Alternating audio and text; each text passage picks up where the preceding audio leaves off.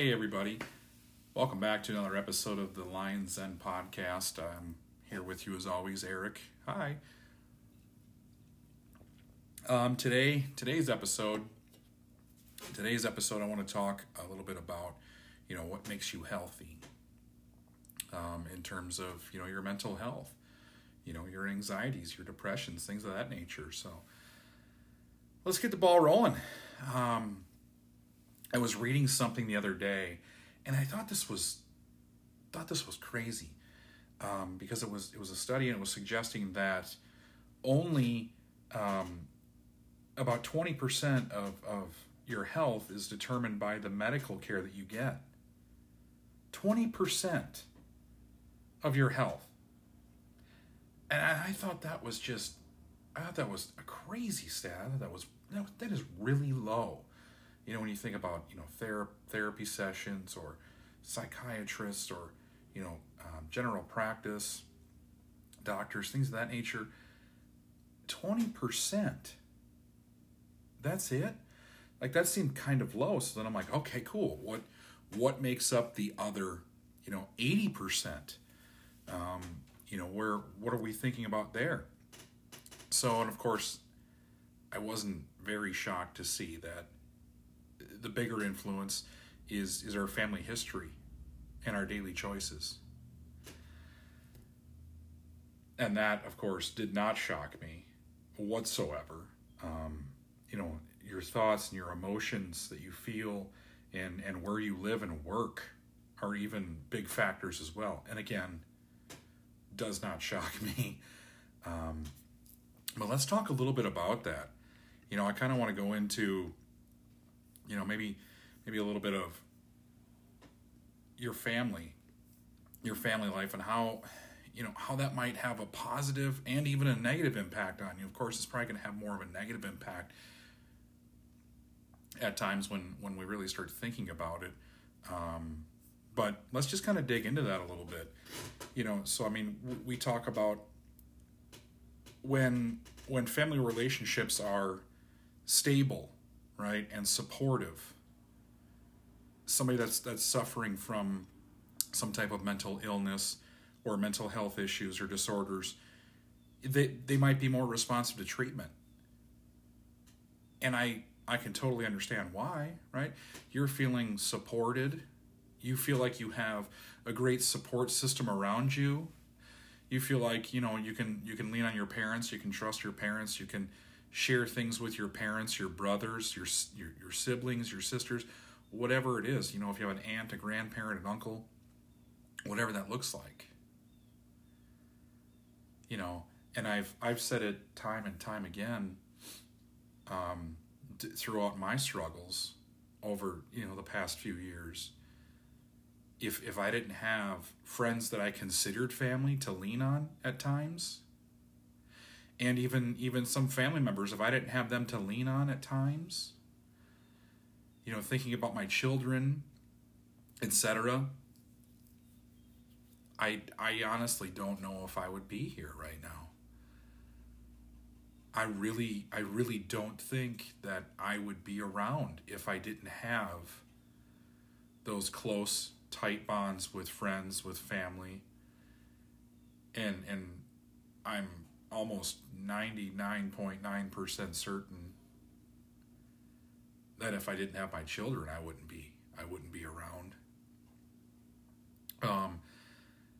So having those supportive friends, having those supportive family members, of the utmost importance. I say, you see things all the time, people saying, treat everybody nice, you don't know what somebody's going through, things of that nature. And that is so true. That is so very true. Because you honestly don't know what somebody else is going through. You don't. It is incredibly difficult to know what somebody else is going through if you don't know them personally, if they don't share these things with you. And it's a dark world out there if you're alone at times. So please don't forget, reach out. I did an episode on, some things that maybe to look out for, with your friends, some ways they may be acting, etc. Dismissive, not wanting to go out, things of that nature. Definitely take interest in them, ask them, and continue to ask them, right? 'Cause sometimes they're not gonna say, yeah, I'm fine, and you just let it drop. They're not gonna tell you the first time. Chances are, just be repetitive about it. Make sure, hey, I'm here for you. Let me know. In this time of year, especially seasonal affective disorder is very prevalent right now this time of year. And myself especially, like I've definitely gone through it, and I'm trying to do things myself right now to make sure that I'm not going to go through those things all winter long, all season long. The holidays are coming up, and I'm very excited about the holidays coming up, and I hope that my family has a great time, and I can't wait to spend time with them and see the looks on my kids' faces when they open up their presents and whatnot. So, please just remember, right? Be cognizant of your surroundings and be there for people.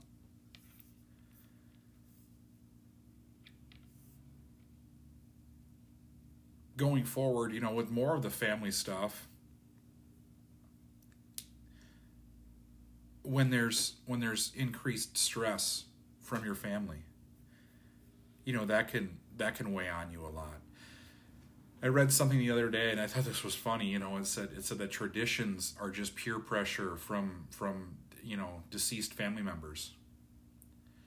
And yeah, I see that. I get that. I understand that.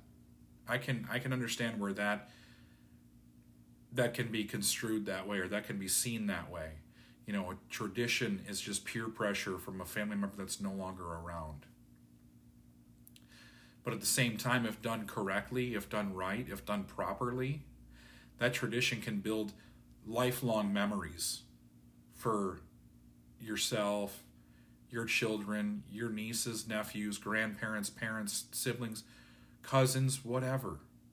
That can build lifelong memories for your family. So, and oftentimes that's all we have, right? That's all we have is memories and photos of memories and things of that nature. Oftentimes that's all we have once people are gone. So I wouldn't see it entirely as peer pressure from those that are no longer around. Definitely some things I can, for sure, right? But with some of the non-supportive families, that can definitely detract from your own mental health. And I'm not as close to my siblings, certainly as I once was. I mean, we've got quite an age gap between us, 11 years between myself and my oldest brother. And we're not entirely close anymore.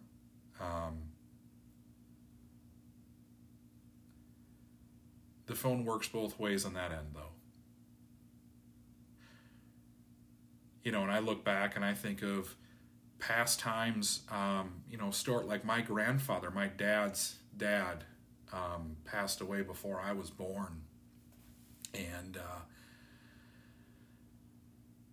I hear stories about how my father and my grandfather, his father, didn't talk for years, 10 years, 11 years, whatever it was.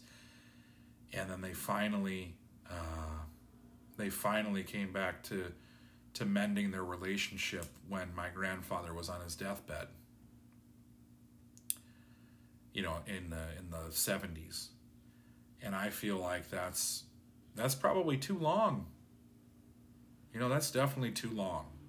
Enjoy these memories now. Enjoy all these things while you can. And I have made no qualms about my relationship with my father and how it's not the best, how it could certainly be better. However, I don't I don't force my poor relationship with my father on my children. I make sure that they can form their own relationship with him and have their own memories with him, and not my memories with him, not my bad memories, right? So I encourage them to spend time with him. I take my children down there at least several times a month to see their grandparents, my parents, because I feel like, relationships with grandparents is of the utmost importance. I only have one grandparent left alive now, and I'm sure some of you have none. And I've lost several. I've been thankful to have had several great grandparents and grandparents in my life that have been alive, that have since passed on, that I've had great relationships with. And I feel like that is of the utmost importance when our children are young. To have that loving, that supportive family around them, because this is only going to help them grow as they get older.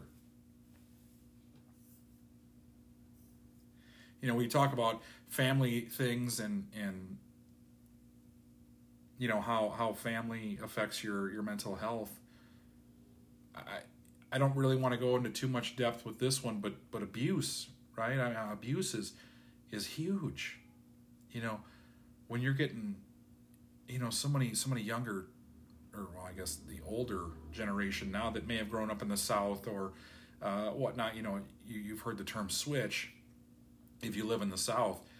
And for those of us in the Midwest and Northern up here that don't know what a switch is, a switch bush is a bush, and oftentimes one of the parents would say go outside and get a switch, off the switch bush, get a twig or a branch off of the switch bush, and then they bring it back inside, and then the parent would beat them with it. Like up here, for some of you that may be much older, you might have gotten beat with a belt, or sometimes a wooden spoon. Back in the 80s and 90s, that early 90s, that was not uncommon at all to get hit by a wooden spoon. I often remember that there was one time my older brother got beat with a wooden spoon over his bare butt, and legend has it that he got beat so hard with the wooden spoon it cracked over his butt. It broke over his backside, and then he turned to my mom and laughed at her. Of course, I wasn't alive at the time, so I don't recall. Or if I was alive, I was too young to remember. But that is the urban legend with our family. And oftentimes he turned out okay, right? I mean, there's definitely different types of abuse, and you can certainly navigate down that avenue any way you want to, but there's much more horrible types of abuse that would happen that would shape someone's mental health down the road. And I've been lucky enough to have several female friends who have been abused sexually, not by necessarily by parents or relatives, but by men, forcing their will upon them. And it alarms me that happened or has happened to so many women in this world.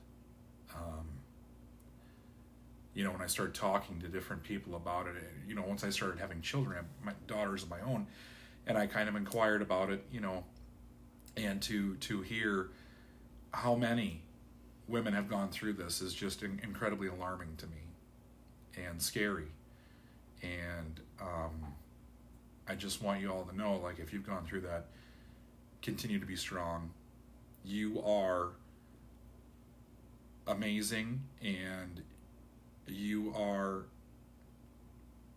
such a warrior for going through it and getting through it, and you will succeed. and you will grow, and you will do great things in your life.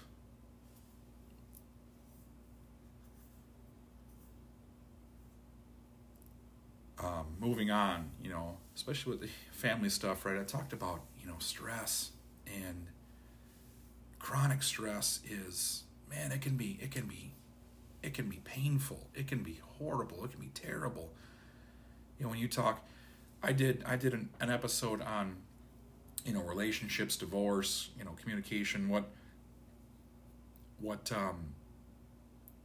causes the most divorces in America, right? And money was up there. Communication was in the top 5, right? Infidelity, those things were up there in the top 5. And when I think about stress, I think about what most people fight about in relationships, is affection, and it's money. And like, that is just, those are things that are hard to fix right away. And that, given the age that we're in now, where we want everything to be just this automatic, this on demand, I make the joke constantly about how Europeans always joke about us, how we drive slow cars and eat fast food. And it's true. We are in this society now where everything is on demand, right? We just have the internet in our hand. We have answers to almost everything in the palm of our hand. We can reach out to celebrities via Instagram and Twitter, whatever, and tell them exactly how we feel. We have this unbelievable technology to do these things now, and everything is so on demand. And we stress out when things aren't fixed or can't be fixable in that instant. Think about it. When you go to a restaurant, sometimes you're expecting, a sit-down restaurant, sometimes you're expecting that food to show up within, 15, 20 minutes. I went out to eat, a couple of weeks ago, and it was busy, and I knew it was going to be busy, and I knew I was going to have to wait for my food, and I was okay with that. I was prepared for that. And I think I had to wait 50 minutes to an hour before the food that I'd ordered showed up. But I was okay with that because I knew that was going to happen. I was prepared for that. But there's so many people out there that don't prepare themselves for that. They are this on-demand, entitled, I need it now, I want it now, I'm going to have it now. And that's not how this works. So when you partner that with, your relationships, whether it's your partners, your family, your parents, whatever it is, when you pair that with those relationships that you're in, the people that you care for, the people that you love, the people that are in your corner, that you see all the time, daily, weekly, whatever it is, when they start to discount your feelings, or when they start to not take care of the situation like as fast as you would want them to or would like them to, yeah, it adds a lot of stress. For sure. And then when it continuously happens over and over and over again, it starts to take its toll on you. 100%. I mean, the best way to cope with that, right, is therapy. Talk therapy. Some sort of therapist. And there's many options out there for that. I know in my hometown there's a couple of nonprofit organizations that offer, talk therapy.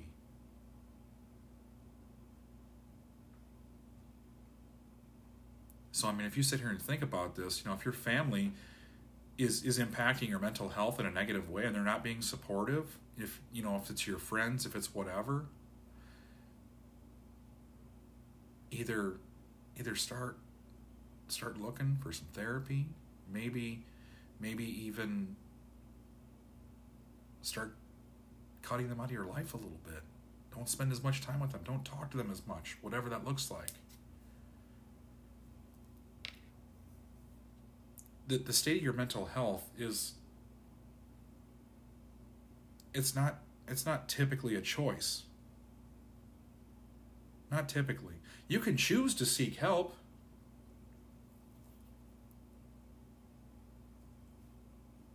You know, if your friends and family aren't supportive, you know, it's important to talk to a healthcare provider, a therapist, or whoever it is that can, you know, help you understand options so you can get the help that you need.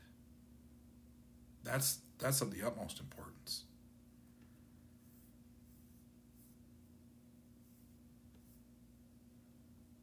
You know, the workplace too. I talked a little bit about the workplace and how you know your workplace can affect your health, your mental health. And we've all certainly been in workplaces that aren't what we want to be. You know, it's not where we want to be. We don't want to be there. It's, you know, we sit here and we say, oh, it's an ends to a mean, right? I have to work here because I need money, because I have to support my family, whatever it is. 1,000%. I've been there. I was living that for a long time. In a way, I don't know if I am living it still right now or not. I just changed jobs. I'm just trying to get into the swing of it, you know, see if I'm a good fit, you know. But oftentimes, our workplaces, we can feel trapped. We can feel disconnected from everybody. You know, and how do you fix that? You know, you start looking for something else. You start interviewing other places. You start doing whatever it is you can do, whatever it is you have to do. But at the end of the day, that's your choice. I mean, I'll pull you behind the curtain a little bit here and talk about one in particular job that I had that I absolutely despised. And it was a job that I took to better support my family at the time. I took a job at a casino here in town. And I took the job because the hours were terrible. I would go in oftentimes at 4 p.m., 5 p.m., 6 p.m. Most I'd work every weekend. I'd go in, you know, 4, 5, or 6, depending on the day, and I would work until midnight, 1, 2, 3 in the morning, whatever it was. And it was terrible because my children were young at that time. They were just infants. I think my oldest was 1, and my second child was just born. So I was home all day with my children while my spouse worked. And I was home often, several days a week with them, you know, taking care of them.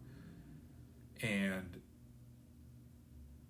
sometimes we had to keep them in daycare, so I would have to drop them off, you know, for, I don't remember what it was, 8 hours a week or something like that, I think it was, to keep our space in daycare. So I would do that. And during those 8 hours, then I would go and work at a local sub shop, a sandwich shop, and deliver sandwiches, you know, for a couple hours, a few hours a day, 3 days a week. And then I would go pick my children up and wait for, you know, a grandparent or my spouse to come home before then I would then leave and go work my full-time job. And I know some of you are saying, oh, that's pretty normal, that's pretty whatever, da, da, da. And you're right, that is pretty normal. I haven't gotten to the worst part yet. You know, the job itself, casinos here in Iowa, they have the option of being either smoke-free or you can smoke in there. And unfortunately, the casino that I was at, you know, you could smoke at, and it was bad. I mean, I didn't smoke, and I would come home smelling like cigarettes because you couldn't get away from it. So for 8-10 hours a day, I am, in this environment of just cigarette smoke everywhere around me. And it is tough, but you had to do what you had to do. When I started there, my boss that I worked for, she was great. She was great. I loved her. She wasn't there long at all.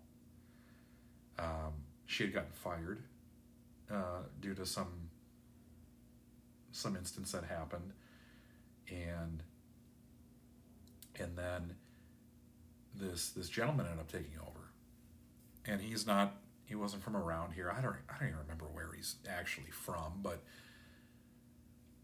he started working, and immediately he would pick on me constantly, and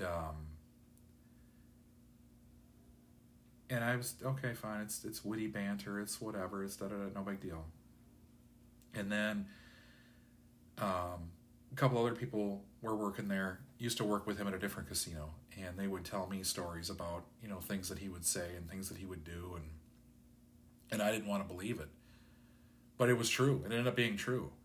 So this man, homosexual man, would often make comments about my appearance. He would often make comments about wanting to perform sexual activities on me. He would often, describe. I'll give you an example. The one day I remember, he called me into his office and he said, "Eric," and I said, "Yeah," and he said, "I got to talk to you about something." And I said, "Oh, okay. Like what's wrong? What's up?"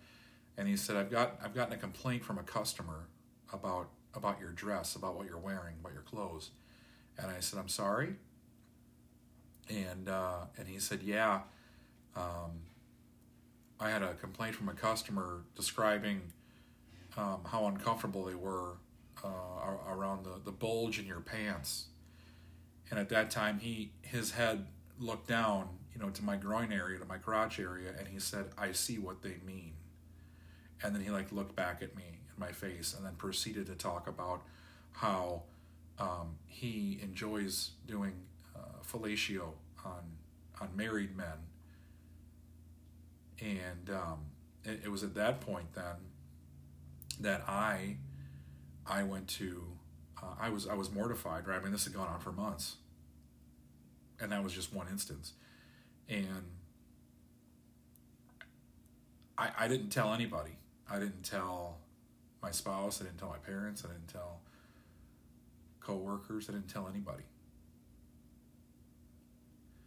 And then I finally, I think I went home the one day, and at that time my spouse was like, "What's wrong? Like, what's going on? Like, you really seem like you're not okay." And I'm like, "No, I'm not okay." I'm like, "I hate my job. I want to leave." Why? What's going on? I'm like, I hate it. Like, I can't continue to be there.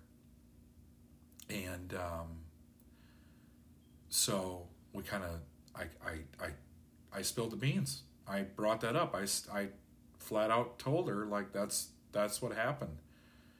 And she was appalled that I hadn't said anything to her in the 6 months that had been going on. And she was very supportive. My parents were very supportive. I ended up going into human resources the next day, and I filed a complaint about it, and it didn't get taken seriously. And about a week went by. At that point, I had applied at several different jobs, and I had gotten a new job. I didn't quite get the offer yet, but it was pretty much done. So I put in my notice. That was a Thursday, and Friday night I walked in, and I got greeted at the back door by a director and walked to, the CEO's office, and pretty much got razzed about my job and about the job that I was doing, and about how I gave a player an extra $20 in free play and free slot play or a dinner or something of that nature, and I was getting asked why I did that. Well, that was my job, right? My job was to keep players happy, and I looked him flat in the face, and I said, "Have you talked to so and so at HR about my complaint? I want to know where we're going with that." And it completely fell on deaf ears, and that person was then there employed at that casino with multiple other people that went and complained about similar instances. And he was still employed there for the next 3 months or so before he was finally let go. But going through that scenario was incredibly difficult.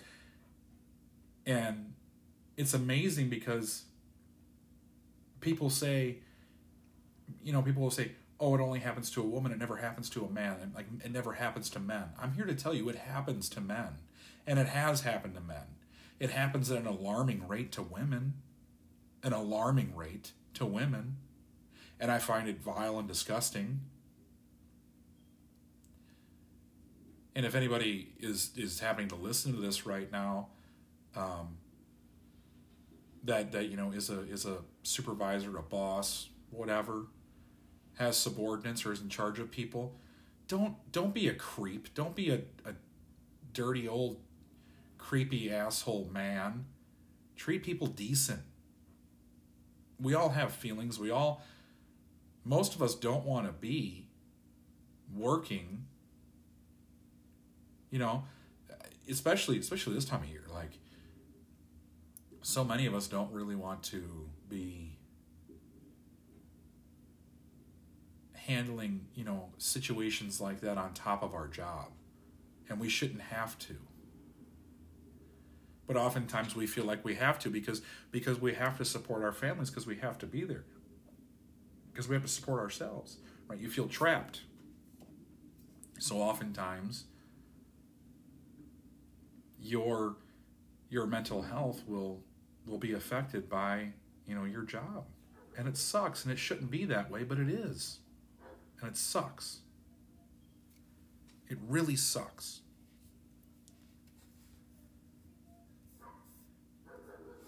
Oh, dog barking in the background. Sorry about that. Let's kind of talk a little bit about how, your mental health can alter your decision making. Your altered decision making, it creates challenges for so many people trying to make good decisions for their own health. Whether that's what kind of food to eat, how much to eat, right? You can totally create an eating disorder where you're eating too much or too little. Trying to overcome anxiety and depression, your body is only capable of doing so much itself. That's why there's antibiotics out there for bacteria and they say rest and fluids if you're sick, if you've got a viral infection, things of that nature. Like, your body needs help. Your body can overcome so many things, but it can't overcome everything. It might be able to with time. But as I said before, we're in this age of this instant gratification, this instant need. And if you're not okay, if you're okay with living with your depression, your anxiety, whatever it looks like, man, I don't know what to tell you. It's a hard life to live.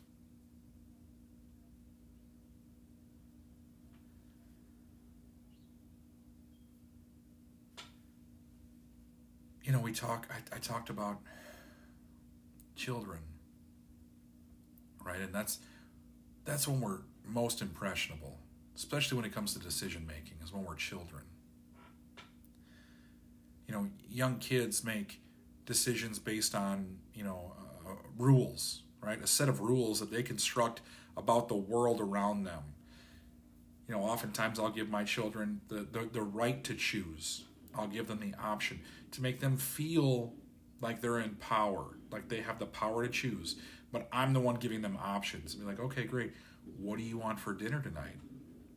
You know, do you want sweet potatoes with your dinner, or do you want broccoli with your dinner? I give them options, but I give them the power to choose. So then they then feel empowered.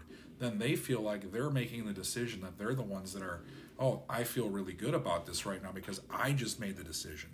Dad didn't make the decision for me. I'm the one that made the decision. Oftentimes when you're younger, when you're kids, right? Like I said, they construct this situation or these set of rules around them, right? You don't draw on the walls, don't spit out your food, right? Eat your vegetables, things of that nature. That weighs on them. But then as teenagers, we stop making decisions based on constructed rules around us, right? They stop making those decisions based on that. Then they start, weighing the risks and rewards of different options. But oftentimes they won't even think about the risk, right? Or the risk will be greatly reduced. The consequence will be greatly reduced. Think about it, when you were a teenager, what were you doing when you were a teenager? I know what I was doing when I was a teenager. My God, risk, consequence, like that was, I didn't care.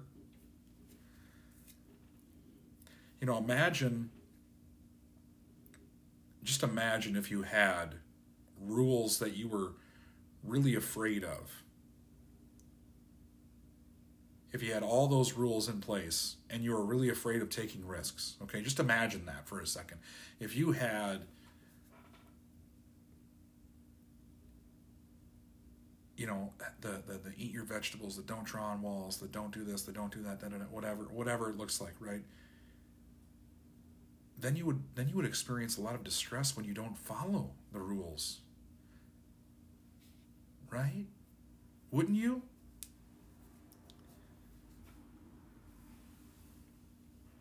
I mean, I don't know.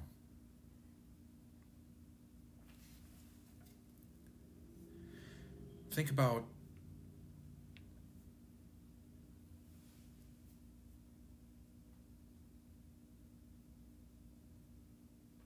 I was reading something about kids with depression, and how sometimes they're stuck in a similar predicament where their brain changes their healthy decision making. In kids with depression, the brain activates in unusual ways when in response to reward or loss or consequence or whatever. So when a parent has a mental health disorder, their brain is already regarding rewards and losses differently.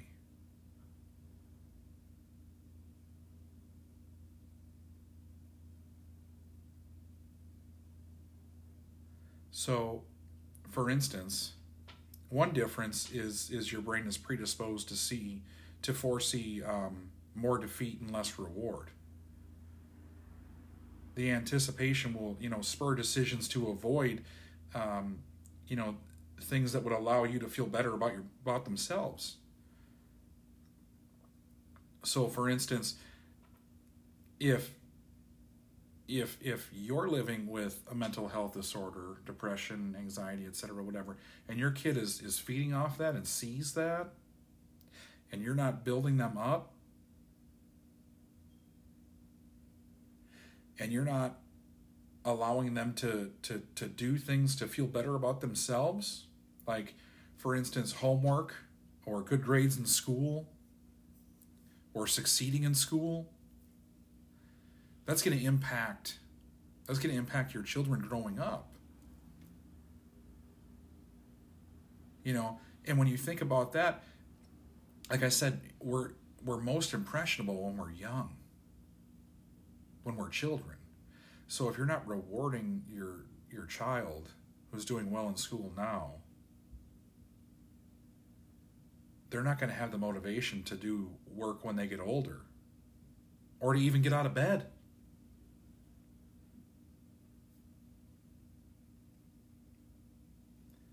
So be better now. Do better now for your children. I read somewhere that how you wake up your children in the morning, that sets the tone for the whole day for them. You know, if you go in there, you flip the light on, you slam the door, and you're screaming, get up, get out of bed, we gotta go, let's go, blah, blah, blah, whatever. And if you're just all raucous and crazy and just screaming and yelling, that's going to set the tone for a bad day for them. But if you go in and you sit down next to them and you just kind of like rub their back a little bit, and hey, sweetie, hey, honey, hey, whatever, it's time to get up, it's time to get up. You know, if you're real calm and real soothing about it, that's going to set the great day. That's going to set a great tone. Think about that. I would love to wake up every morning to somebody coming up next to me and rubbing my back and be like, hey, it's time to get up. It's time to get up. You know, instead of your annoying alarm clock on your cell phone, you know, that's annoying. So many people hate that sound because that's what they wake up to. Just some food for thought. Anywho, gonna release this episode Friday, December 9th. If you have the pleasure of listening to this prior to 8 o'clock Central Standard Time, please join me down at Seven Hills for a trivia event sponsored by yours truly. It's going to be a great time. I love you all. Thank you so much for all the love and support. I just want to end today's episode on one thing. I got this email a couple of days ago about my 2022 podcast, and this podcast was in the top 15% most shared in the country. So thank you so much for that. The love, the support. Like, subscribe, rate, review. Hit up my social media at The Lion's Den. Again, please don't forget to always be healthy. Take care of yourself. Take care of each other. Love each other. I love you all, and we'll see you soon.